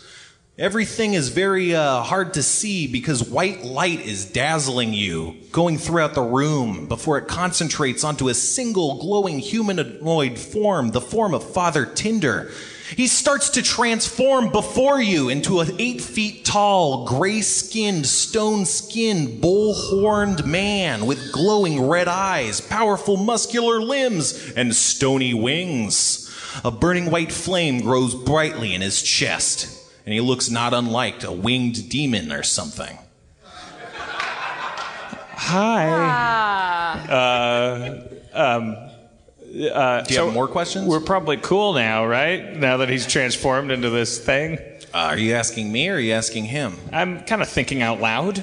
Okay, continue. And I've worked for him for many a moon and a sunset. 4 sunset, 20 moons. Who are you? I'm Father Tinder. I have transformed into my final form. Like that lady at the drive-thru in the video? Yeah, but I'm getting all the chicken nuggets.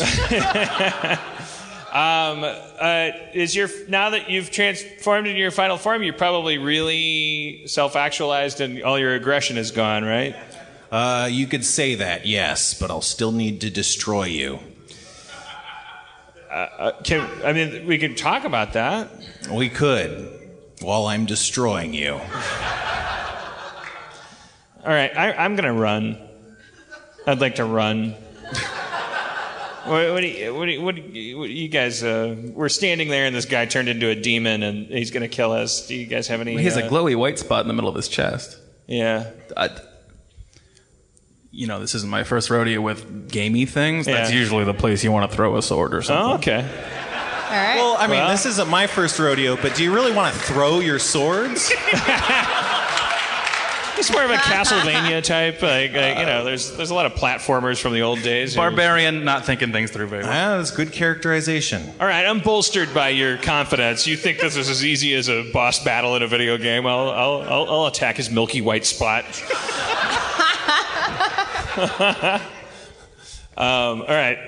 I'm not a D&D player, but in my gear I have a dragon dick, so Yeah. I feel like that might work in this situation. It's more of a trophy. I mean, I think I remember where you got that. I don't know if it's a weapon. It's something it's a conversation piece. Okay. I mean, most things are a weapon against a milky white spot in the center of your chest. Whose turn is it first, I guess? I want to put it at a Quark's turn, how about? That's Seth there. Oh, Seth, okay. Well, let's go ahead and use a power attack. All right. Nice. That's going to be less accurate than a normal attack, I'm afraid. And yet you hit him. Woo! Dropping anchor. Rushing towards your demonic foe, you plunge your sword deep into his side, dealing 12 damage. Nice. And that's not even the milky white spot. It's true. I'm excited. Yeah. We're having a great time. We can do this. Yeah. We are doing this. Yeah, this is going really well. No, I just... jinx it. Well, it was. Let's put it at McKenna's turn. That's Krista Berg, right? Yes. Apparently it is. So, yeah, you got your dragon dick. Let's do this. Do this got a Salmon dragon Street dick. style. Feel free to ask questions. I may need some help on this. I'm not gonna lie. Yeah, it occurs to me we're subjecting her to quite a lot. Yeah, no, you're telling me. I don't know half of this. All right. I'm gonna attempt to use a short bow. No. McKenna, you're gonna use the short bow. I'm gonna fucking shoot this You're gonna short bow. shoot that short bow. I'm shooting it into the milky white spot. I'm gonna hope Yes, it she hits. is. Yes. Firing an arrow at his milky white spot. It might have been your what is the lack of confidence? Lack of confidence. Or something, but your arrow misses its mark, plunging deep into the cobblestone walls of the dwelling. It's okay. He knows we mean business. Yeah. It's a communication shot. So let's put it at a dignity. That's Aaron. All right. Foe! Yeah? Unworthy foe who has been deceitful and untrue. I'm going to throw my axe, and it's going to be the death of you. I rhyme now. I guess I rhyme now. So I'm going to throw my axe. I'm going to throw it really hard at the middle of his face. You do that, but it doesn't hit him in the middle of his face, but instead in his shoulder. Dealing... What's your strength? It's +3. 8 damage! All right, yeah. The axe protrudes from his shoulder. It's not a joke. I'd like to shoot a fireball at his milky white spot. All right, casting your arms in a magical manner, you unleash a fireball directly towards his milky white spot. He attempts to dodge out of the way, but is too sluggish, and it hits him right in the chest, but not his milky white spot, like the nipple right next to it instead. But a nice grouping, as they say in darts. Very kinky D&D. Is it?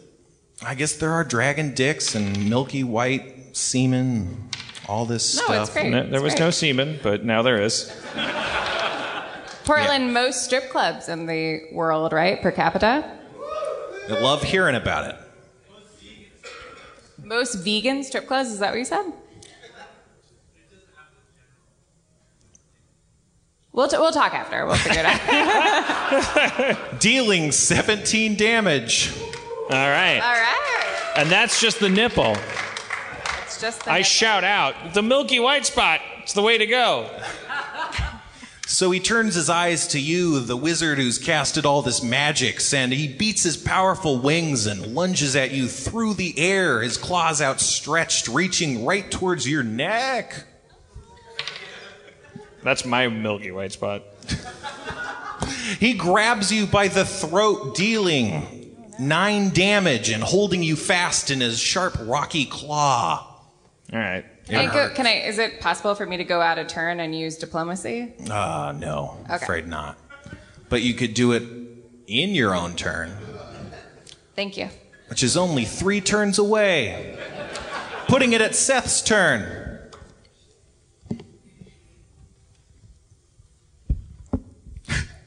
I appear to have some yarn. You sure do. A whole ball, if I'm not mistaken. I just thought it was funny because it's right next to the nutsack. I thought he got rid of that nutsack. It has not yet been You should erased. combine it with the dragon dick.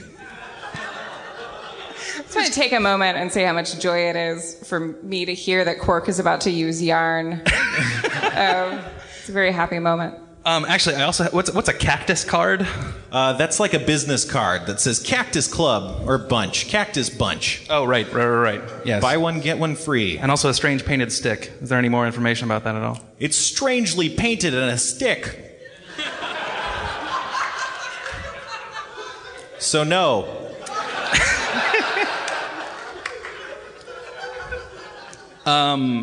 So that I do not hit my compatriot who is being held by the demon, correct? I mean, what are you trying to do? I'm trying to attack, but not, cleave someone in half who isn't white spot guy. Taking careful attention not to hurt your ally. Thank you. You slice with your sword at the demonic foe before you. I got a hug, so. But you were too considerate, and you go way wide and don't hit anything at all. Just some advice. It hurts until it doesn't.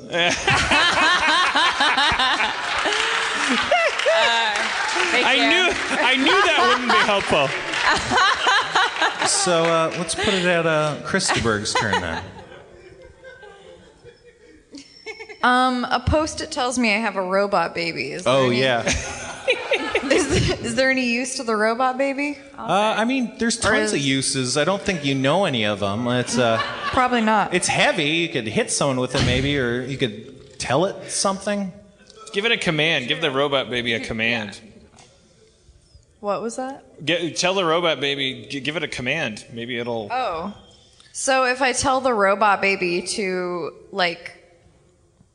infiltrate the milky white spot. All and retrieve whatever's inside.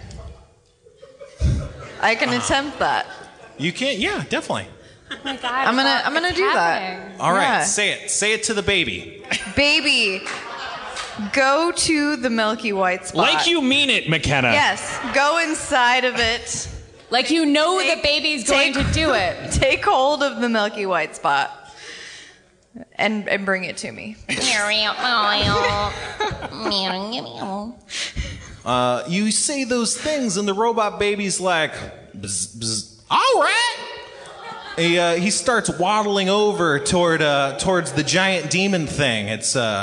He's getting over there. The demon doesn't seem too occupied, probably because it's a robot baby, and he starts climbing up his leg, but it's going to take some time before he can actually infiltrate the milky white spot. For some reason, he doesn't seem to notice the robot baby. It's a weird phenomenon. Okay, so then because I know the robot baby is approaching the milky white spot, I use diplomacy, and I look at Father Tinder and say, Father Tinder! Uh-huh. Can we... Sorry, I was hearing echoes. It's just the sounds of Portland. There's trains. There's 5,000 people outside. I thought I was hearing my demons for a second. Father Tinder! One moment, can you just look at my face for a second, because I'm going to explain to you why you are such a great leader. But I'm using my diplomacy, which is basically hypnosis. Yes, I'm lying. Yes. Yeah, you can't use diplomacy for lying. Oh, You I gotta can't? tell the Okay, truth. thank you. Okay. Oh, Father wow. Tinder, you look like a piece of shit. Father Tinder, this final thing that you've turned into is no good. No one likes it. You have no friends. You're going to defeat us, and then you're going to be all alone. So stay still for a moment, because I want you to. I really want you to stay still. It's my heart's desire that you do not look anywhere but into my eyes. He glares at you with his red eyes, and he looks like he's looking directly through you and through your soul, and he's like, I don't know what you're getting at, but I feel like I feel like I'm being manipulated here. I'm not going to do that. I'm going to start looking around continuously for the rest of the turn. What's the status on the baby? The baby's still working around. He's, Okay, he's met the resistance. He's headed for the resistance. Someone said. Someone in the audience said that. That was my turn, right? I mean, you could do a short action because you only said some words. Okay, so I take a sword and I try to stab his foot, so I peg him to the ground. All right. Like taxidermy, like a moth. You stab at his foot, and it doesn't pin him to the ground, but it does hurt him somewhat. Would you stab him with a sword? I did. I stabbed him with a sword. Those are sharp. It deals 11 damage to his foot. All right. That's good. I clap my hands like I finished a job, and I spit on the ground and twirl. Like Mighty Mouse. That Yeah. might Do the dust off your hands move. Yeah, exactly. Is that actually happening? Yeah, that Okay. happens. Okay. Yeah. Just making sure. Yeah. All right. And then I say, let's all journey towards truth. And then I sit down on the ground. All and right. I regret everything I just did. Putting it at Sharpie's turn. All right, lightning bolt at the milky white spot. It's not the first time I've said it. I feel like... Okay, I'm going to say that after this you're out of spells of the 3rd level, because that sounds You're like all cutting of me them. off? Well, yeah. You only have so many. I mean, that's how it When's works. the last time you heard me cast a lightning bolt? You've cast 3 level... This is exciting. You've cast 3 level 3 spells I in the can last quit 5 minutes. anytime I want. I don't have a problem. You cast your arms in a magical manner, and pointing your lightning finger towards him, you unleash a bolt of lightning. A bolt of lightning, but because he's not heeding Dignity's advice and looking all around, he finds it very easy to see it coming, and he dodges out of the way. Ah, dumb. I mean, I don't want to tell you your job, but I could explain it in a different way if you'd prefer. No, you just did such a shitty job that he dodged us out of the way. Yeah. You're a terrible wizard. You're a bad friend. You're a bad friend. It's gonna hurt until it doesn't. It's going to hurt until it doesn't. So Father Tinder demon guy, he's still not noticing this baby for whatever reason. Maybe it's his stony skin makes him impervious to all but the heaviest of touches. But he starts squeezing on Sharpie. He starts squeezing on Sharpie harder. Jesus Christ. Oh, he fails at that though. It's like a neck massage or something. I don't want to be one of those characters in the movie that says a little help, but sorry, I'm not going to do that. Help? I'm not going to do that. Wait, did you just do that? Or? No. That's metagaming. I'm just saying I'm not doing that. I'm not going to be a hack and say, little help. All right. I'm getting choked. So let's put it at Seth's turn. Sorry, who? Your name's Seth, right? I mean, yeah, I'm a gnome barbarian. I know. By the name of... I'm just trying to be friends with you. No, it's all right. And you know, I've created this artificial barrier. It's a defense mechanism. I think we all do. Anyway, I'm going to use my Amulet of Winter and call a sleet storm to try and obstruct the view of evil Dr. Tinder. All or right. Father Tinder, so he can't see the baby. Dr. Tinder's pretty good. That's going to be my next sitcom. So you activate, holding your Amulet of Winter to the sky, you activate it, and driving winds and cold sleet, you said, sleet, falls out of the sky and through the broken cracks in the ceiling. It's all making everything cold and slippery and hard to walk, and he's getting coated in rime, and it's getting in his eyes, and it's all kinds of trouble. Oh. He doesn't take any damage, but he seems to be blinded or at least visually impaired.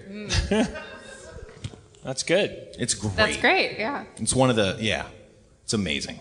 I mean, it is. It's great. Let's put it at McKenna's turn, though. Who is Krista Berg?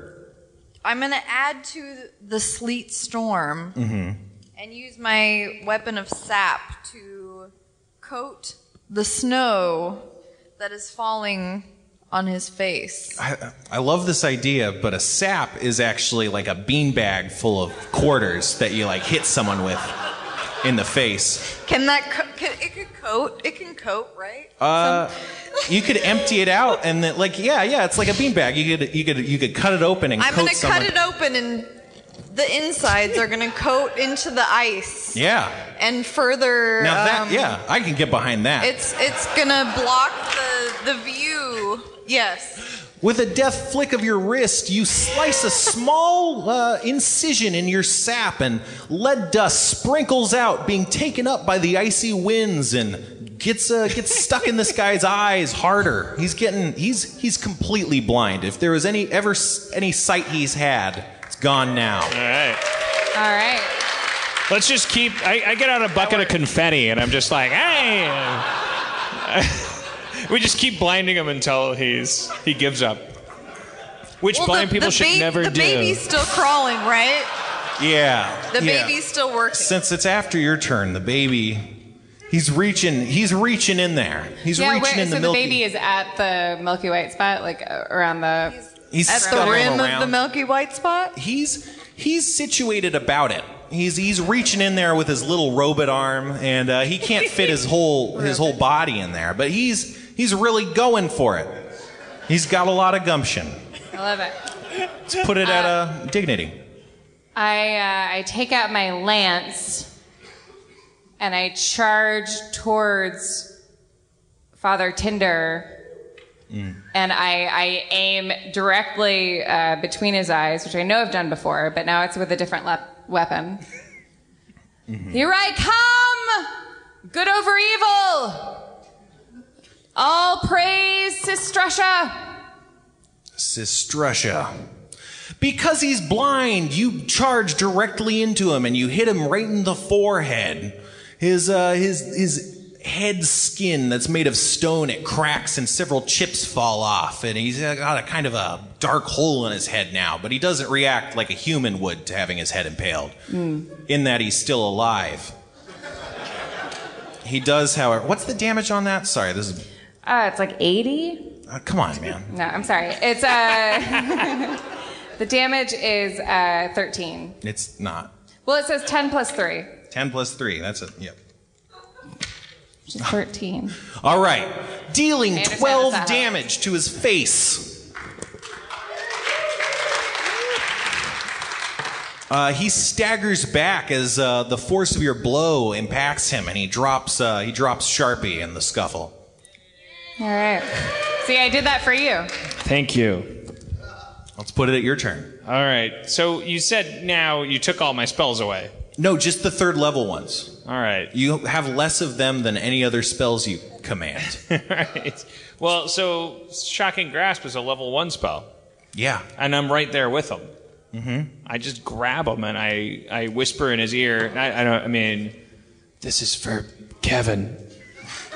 Which means nothing, but I want it to freak him out. And I Shocking Grasp him. This is for Kevin. I know what you did to Kevin. Blinded and confused by your strange words, you find it not difficult at all to grasp him, shockingly. And lightning surges through his body. It crackles and burns. The fact his skin is made of stone seems to make it not affect him so much, but it still deals 7 damage. Yeah. Now, don't applaud. Don't. I fucked up. He's made of stone. If he was made of copper, that would have been a bold move. Or made of tinder. Portland, you're better than that. Don't applaud Shocking Grasp on a stone guy. I'm sorry. I let you down. I let your city down. All right, so Father Tinder, he takes a couple steps back and he starts rubbing his eyes. And he can see again for once. He takes his large rocky claws and he lifts them up in the air, and you see several spikes made out of white energy coalesce in the sky like icicles and start falling all around the area. So, oh God, he's Halle Berry. In what? X-Men. Swordfish. Storm. I guess, yeah. I mean, I don't think of Halle Berry as Storm, I guess. It's just on me. Because you saw Swordfish. No, I didn't. I know what you're thinking. I saw Catwoman. She drinks milk in that.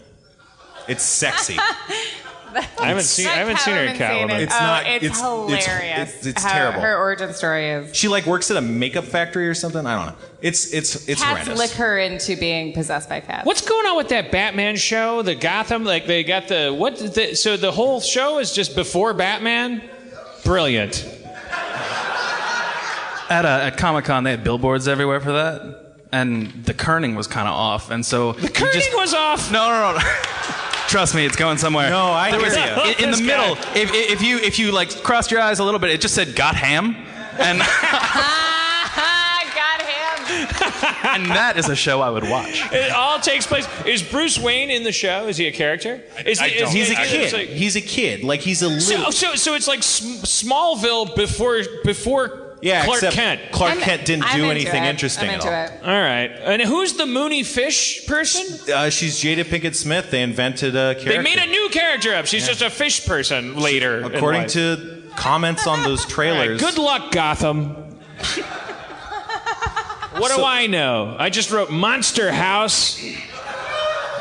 Thank you. What was happening? You guys were getting hit by icicles or something? Halle Berry, right, yeah. So you guys, you can't dodge out of the way. All these force spikes are too much, and you take, let's see here. Quark takes 3 damage, Christaberg takes 5, and you two take 8. Okay. I reject that. Well, I mean, you still take it. Except it's a matter of opinion. Sharpie, what, I haven't fought many stone creatures. What do you think would defeat a stone creature? You know, stone hates dynamite. I think that's the kryptonite of stone. Also, I mean, we all grew up with that phrase, but come on, give me some good advice. I'm not sure. Anybody out there ever fight stone creatures? Paper. I'm hearing a lot of paper, of course. Wait, so... Pickaxe. That's right. Like a diamond pickaxe would definitely go through this like butter. Earthquakes? Water. Anybody? Water? Why Water's good. Erosion. I like the idea of like sprinkling him with water and then freezing it and cracking him. Well, in I half. have the ability of creating water. It's not my turn, but I'm going to get back around. Are you speaking as the character, or Yes, are you I'm telling me a speaking new as thing? I can create water. I can wash away our trials and tribulations. If you created water and then I did Ray of Frost, maybe we could. It's not like Mr. Wizard or anything like I don't know. I wish everything was like Mr. Wizard. All right. Sorry, Spencer. Well, sorry, Seth, because it's his turn. You know, I kind of want to hear that level 1 spell so much that I'm going to use my loot of charming and attempt to charm some stuff or things. Some stuff? I mean, probably Tinder guy. It's been so long since you've played your lute of charming, it's quite out of tune, and the sounds you make are rather discordant and not charming. He's not charmed. He's not charmed. Sorry. I rolled a 3. So let's put it at Christaberg's turn. All right. Since there's a nice hole in his head, I happen to have a climbing kit with 150 feet of rope. So I'm going to use the climbing kit to climb up him using the hole in his head and hold out my hands hoping to use some water and frost. Oh, I mean, how would you know about that? Just play it cool. Just play it cool. I know my teammates We're not allowed to so metagame. well. We're not, yeah. So I'm intuitive. I'm holding on. I'm holding on, waiting. Yeah, so you climb astride the beast with your climbing kit, and you ready your next action for the future. What's up? The baby's turn is right after hers, so... The baby continues reaching around in the milky white void, and what he finds may disturb you. Uh-oh. He pulls out his arm from the white portal with a pop, except he doesn't. Instead of an arm, there is no arm. It's completely melted. It's not a vulnerable spot. It's a hydrochloric acid. It's like the strongest container. spot on his body. Well, at least we sent artificial intelligence to check it out. I'm okay. Just repair me later. All right, prospector, robot baby. Oh, that makes us feel more guilty, R2-D2. Yeah, stop being so happy. I love being kicked. Ah, that baby. Oh, the milky white spot. We thought it was like, oh boy. Yeah. But he's super ashamed to have that, and he's like, no, hit me here. It's like, yeah, please. This is where eats it all comes everything. From. Gosh, Great. damn it. It's like in Breaking Bad when they went through the floor. Spoilers? Spoilers? I can't even think of what part of that They're was. still laying cable down in Portland. Season 1 of Breaking Bad, spoilers. They're not quite. Time Warner hasn't come through yet. But I like the sensitivity. It means you care about each other. All right, No, they like the golden age of television. And they like storytelling. That's what I got from that. In The Wire, the drug dealers win. With a guy. What? All right. Okay. So, I use create water. For the single clap. I create water. And I say, as Sistrasha has created life before, I shall create water for your death. Dino pants? To turn to tie a John River. Oh, it's like the Cranberries. So,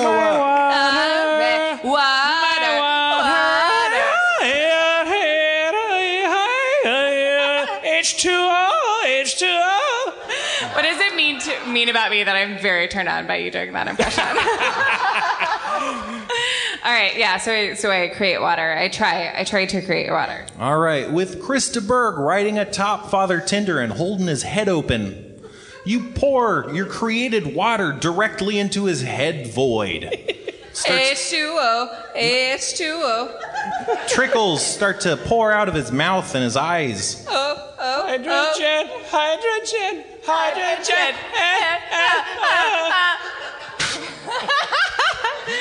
Too turned on for the stage. All right, yeah, sorry. That happens. So, Sharpie. I just leave and I'm gonna go look into some real estate. You find several great offers. But I want to check the water pressure on every shower head. The water pressures are optimal. Oh shit! Well, what I mean is this a? I cast. There's no heating units. I cast Frozen. Shit. Disney movie Frozen. Ray of Frost. I cast a DVD of Frozen. She's a role model to women, but when she gets empowered, she has high heels and a slit skirt. I cast Ray of Frost. It's fine also, that's a post-feminist world. You can also be empowered by looking the way you want in your Frozen castle. About? Frozen. Oh, you're talking Frozen. Yeah. You know, she goes like, let it go. And she's like, I'm letting it go. I'm like, you're letting it go? Those shoes look really uncomfortable. You made them, but that's fine too. I cast Ray of Frost on the water-filled head wound. This is a Globetrotters move. We all work together. Yeah. This is going to be amazing. You do those things and you fire off a ray of frost. It hits right in his face crack. It's called a head. No, he has a crack in his face. Right. Sorry. All right. You hear the crackling of ice freezing over as the void in his head becomes occupied by white ice. So at this point, I think it would be Krista Berg's turn, right? Because you've been holding your action until this happens. Oh, fuck. I thought this was what you wanted. Forget about your nightmare of doing things wrong in front of a group of people. Well, I've still got arrows for my short bow, so I'm going to attempt to just shove. Don't say attempt. I'm gonna fucking shove. Yes. An arrow through that ice. All right. Crack that fucking rock open. Awesome. That's how they do it on Salmon Street. That's how we roll. Shoving your fucking arrows into his facial cracks. The arrows pierce through the ice, and you give an expert twist, and the entire rocky head explodes, crumbling into fragments.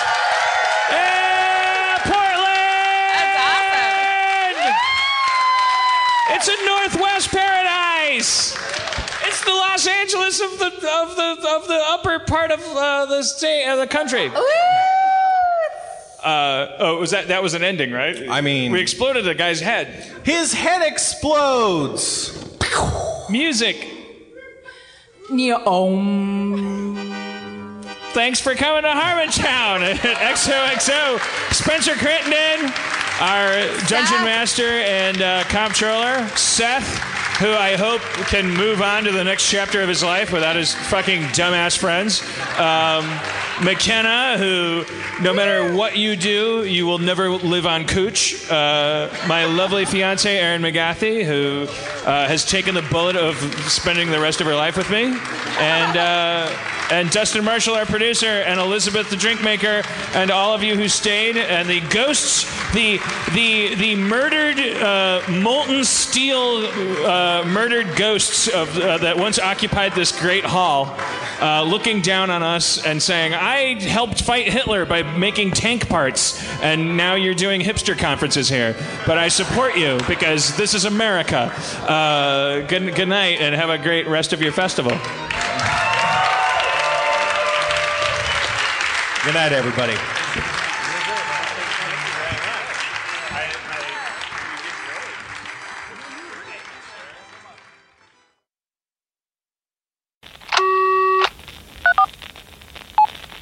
can't believe how cold it is. It's so cold. Are you fucking serious? Don't you fucking on your phone and look at me now. Now you think I think it's so rude.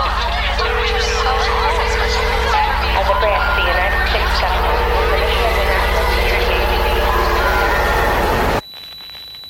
As a branch of the United States government, it is the mission of the National Security Agency to assess and flag citizens of the country who may present a threat to its security. The NSA has clearance to wiretap by any means necessary. Tapped. Incidental recordings of private conversations from the files of the NSA. Now on feralaudio.com. Hello, beautiful. I'm Amy Errett, founder of Madison Reed, a hair color company I named after my daughter.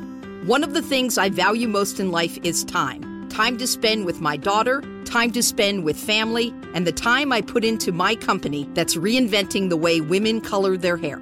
The busiest, most successful women I know use Madison Reed, the amazing hair color hack. In under an hour and for less than $25, Madison Reed delivers gorgeous, shiny, multi-dimensional, healthy-looking hair with an ammonia-free formula. You'll look like you just came from a salon, but the reality is you have more me time to do what you love. Things get busy. Let us take care of you and your hair. Find your perfect shade at madison-reed.com and get 10% off plus free shipping on your first color kit. Use code NEW.